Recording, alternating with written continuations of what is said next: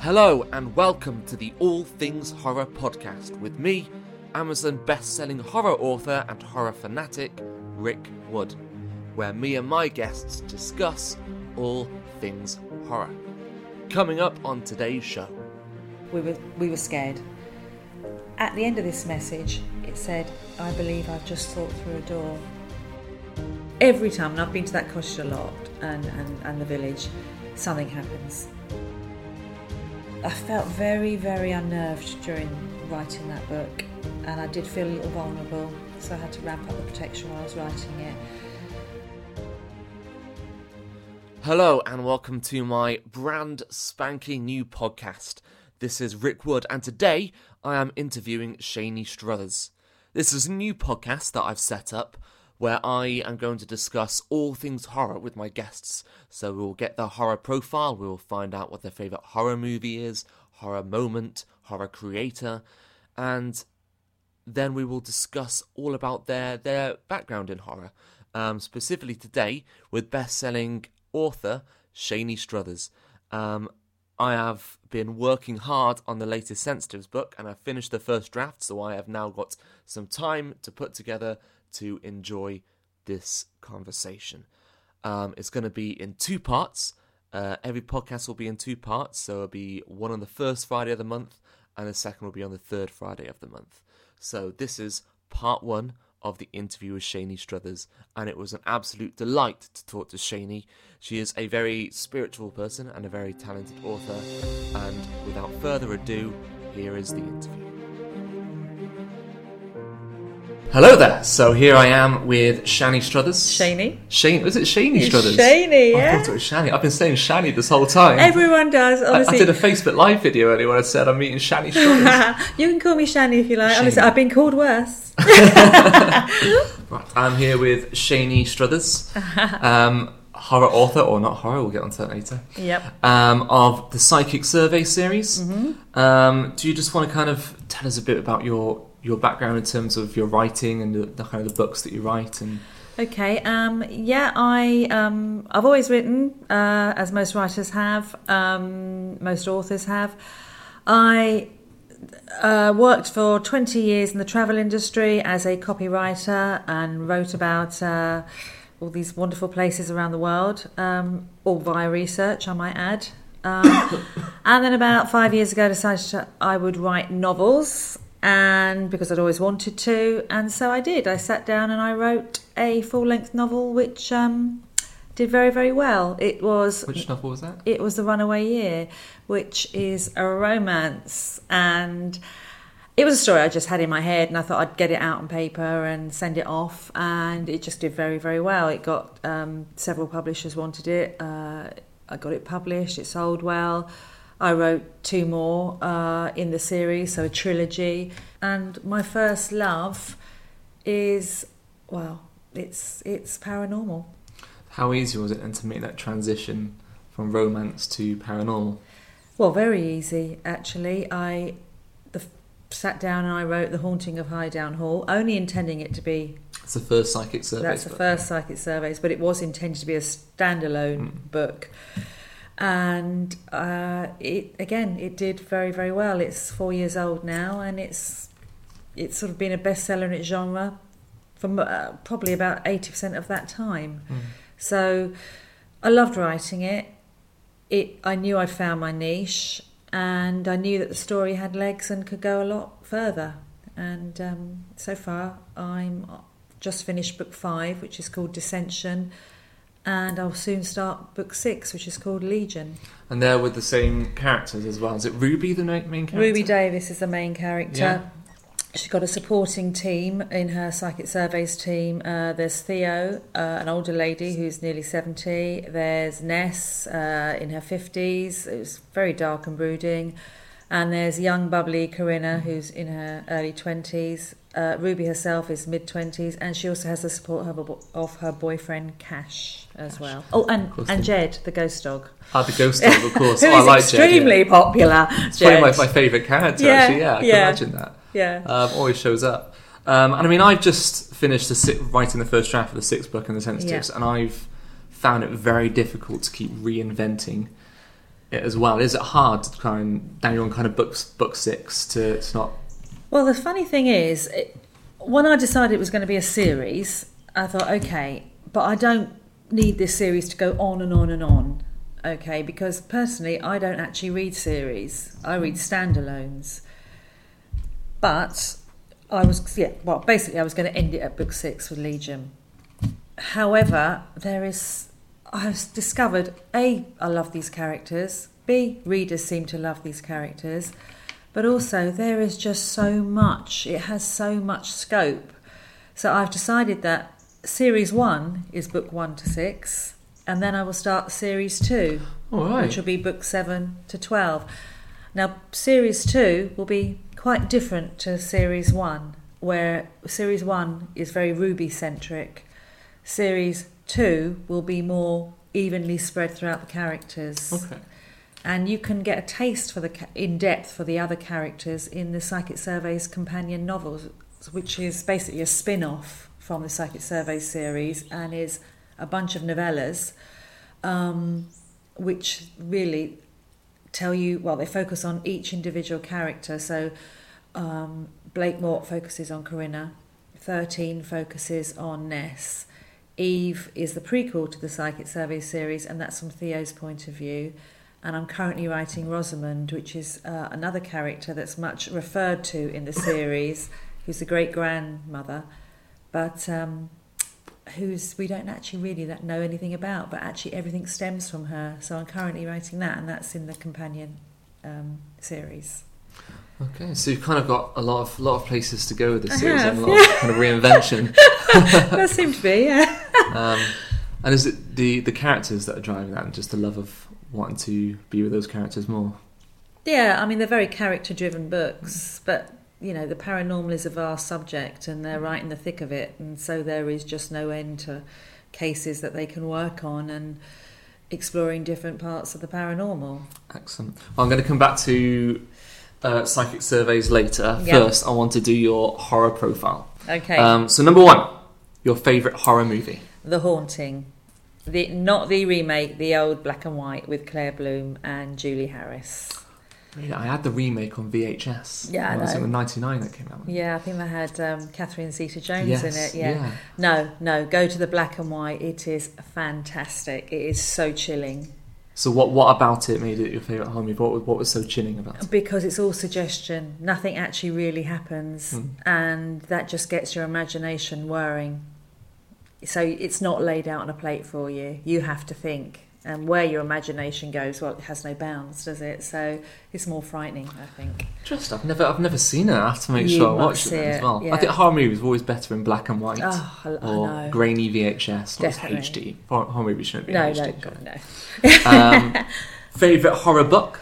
Well, actually, it is the book that inspired that film, which is Shirley Jackson's The Haunting of Hill House. I buy into this whole theory of less is more. What interests me most is the psychological aspect of horror, and actually, is it really horror or is it the mind? And with that book, you get to the end of it and you think, well, did all that really happen? Or actually, you know, was it because Eleanor was just mad? And her madness was unleashed at Hill House? So you get to the book with it's not all neatly wrapped up. I know readers love sometimes books to be wrapped up, you know, resolved, and I do too, but sometimes it's like, oh yeah, I just don't know really what happened there. It was like a trip, really. Yeah. Your favourite horror moment? One that sticks with me is in The Shining, and it's not the here's Johnny bit. It's when he goes into that room number, I've forgotten the room number, of the Outlook Hotel. I don't know. I know. The room in Outlook Hotel. He goes into the room and there's this beautiful woman in the bath. Yeah. And she's looking at him and doing all this, and she gets out the bath and they start to dance, her and Jack Nicholson, and then she turns into this old hag and he's like, "Aah!" and he's backed out that. I love that. I can barely watch that on the TV when that moment comes on. Are you a big Stephen King fan? Massive, but early Stephen King. Really? Not so much late. How many, out of interest, of your customer reviews on Amazon mention Stephen King? How many always it's comparing you to Stephen King? Yeah, no, I have been compared to him and my other favourite, James Herbert, quite a bit. I don't know, 20%. 20%. It's ridiculous, isn't it? Yeah. I've got one book where... But I don't think I'm like Stephen King, not at all. No. I've got one book where they say not as good as Stephen King, and another review says better than Stephen King. Yeah. Why does it always have to be Stephen King? I've got that. I've got one that says, Stephen King doesn't need lose any sleep, and the other one, this is better than Stephen King. You think... Well, I mean, obviously everything's subjective, but... It's like people only know there's one horror author sometimes, but there's a lot more. And I'm not trying to be Stephen King anyway, and I wouldn't, No, but early Stephen King for me, I'm afraid. So what's early Stephen King? The old The Stand is my favourite. I think that was his finest hour. The Shining, Salem's Lot, everything basically up to Do McKee, which I loved. Past Do McKee, no, I've not been. I'd agree. I enjoyed Carrie and The Shining. Oh, Carrie was the first book of his I read as a teenager. But since that, I tried reading Sleeping Beauties, didn't get past the first 60 pages. Lizzie's Story didn't get past the first 60 pages. No, I did read Lizzie's Story, but I can't remember what it was about. I have Sleeping Beauties, and I keep looking at it, and it's this massive tome, and I keep thinking, oh God, I just don't know if I can dive into that just yet, So I quite like shorter books at the moment. Life's so busy. This question is obviously going to lead on to what we're going to talk about. Why write in horror? But do you write in horror? No, I don't write horror books. I write paranormal. There is a difference. I think horror books are, they are terrifying. They're quite gratuitous in a way. It's some of it's blood, gore. It's blah blah. I think I write in a more psychological form of horror, taking my inspiration from Shirley Jackson. Are you adverse to people labeling that as horror then? Do you not like being called horror, or is it something you kind of like? I'd rather not be called horror, but unfortunately I am called horror because they, we seem, like with Amazon, etc., we seem to just be lumped into one big sort of genre. So I'd rather not be called horror because I'm not horror. And sometimes I have had reviews who are saying, well, this wasn't horrifying. Well, no, it was never supposed to be. I'm very interested in ghost stories, in dealing with the spiritual world, the paranormal. I like to come at it from a sympathetic viewpoint. So if your house is being haunted, if you feel there's a presence in your house, if you're terrified by it, okay, understandably, you would be. But let's try and see what is present in your house and why. Okay. And then come at it from that angle. Even if it appears to be something quite demonic or mischievous or blah, blah, blah. Let's see why it's there, because by understanding, we can hopefully help.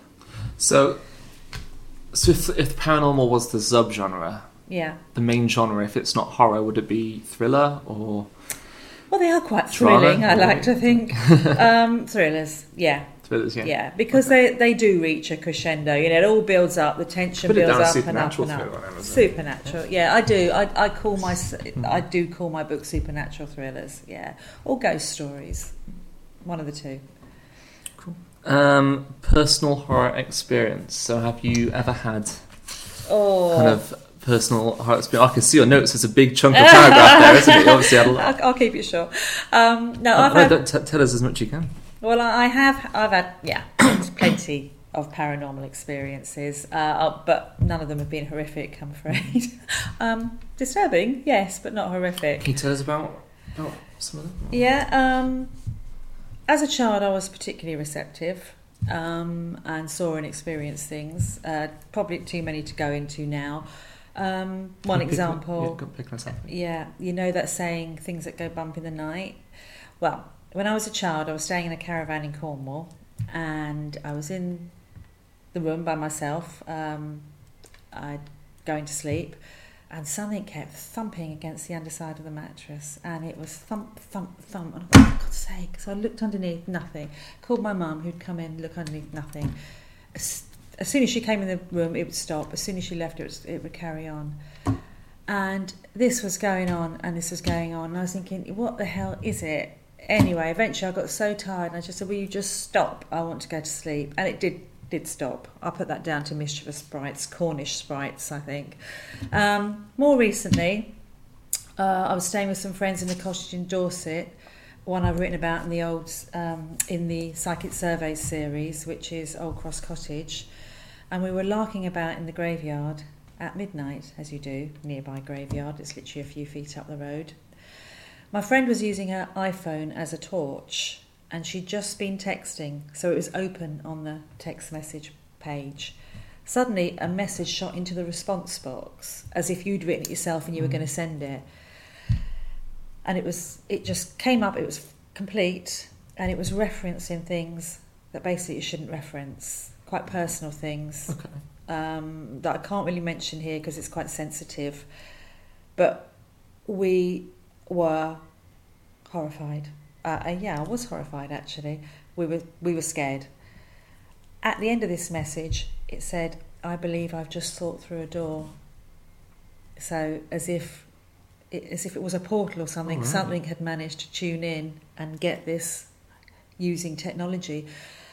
How did you react to that? We really unnerved. We got out of the graveyard, went back to the cottage, and I don't think we slept for the rest of the night. Really unnerved. There's a lot of strange things happen. Now, this graveyard, you're not just larking about and it being disrespectful. You actually have to walk through it to get to the pub. Yeah. So unless you want to go a really long way round, which we don't. So there you walk through it, and then there's a little lane at the back, and you meander up that, and there's the pub. So we were coming back from the pub. We weren't just larking about being disrespectful. I must point that out because I wouldn't do that. But every time I go to that pub, I go through that graveyard after dark. Every time, and I've been to that cottage a lot, and the village, something happens. And it's one of 2 churches in the UK that have the relics of a saint, and it's a place of pilgrimage. It's centuries old, and people have gone here believing something for centuries. So make of that what you will. We're still mystified to that day. We even took the phone to the Apple store and said, "Is this possible that it could pick up certain things that we've been thinking, or saying or whatever during the day?" Well, no, it was, considering the content of the message, which, as I say, is quite sensitive, so I can't repeat it, it's not possible. So it's outside of normal, therefore it's paranormal. Yeah.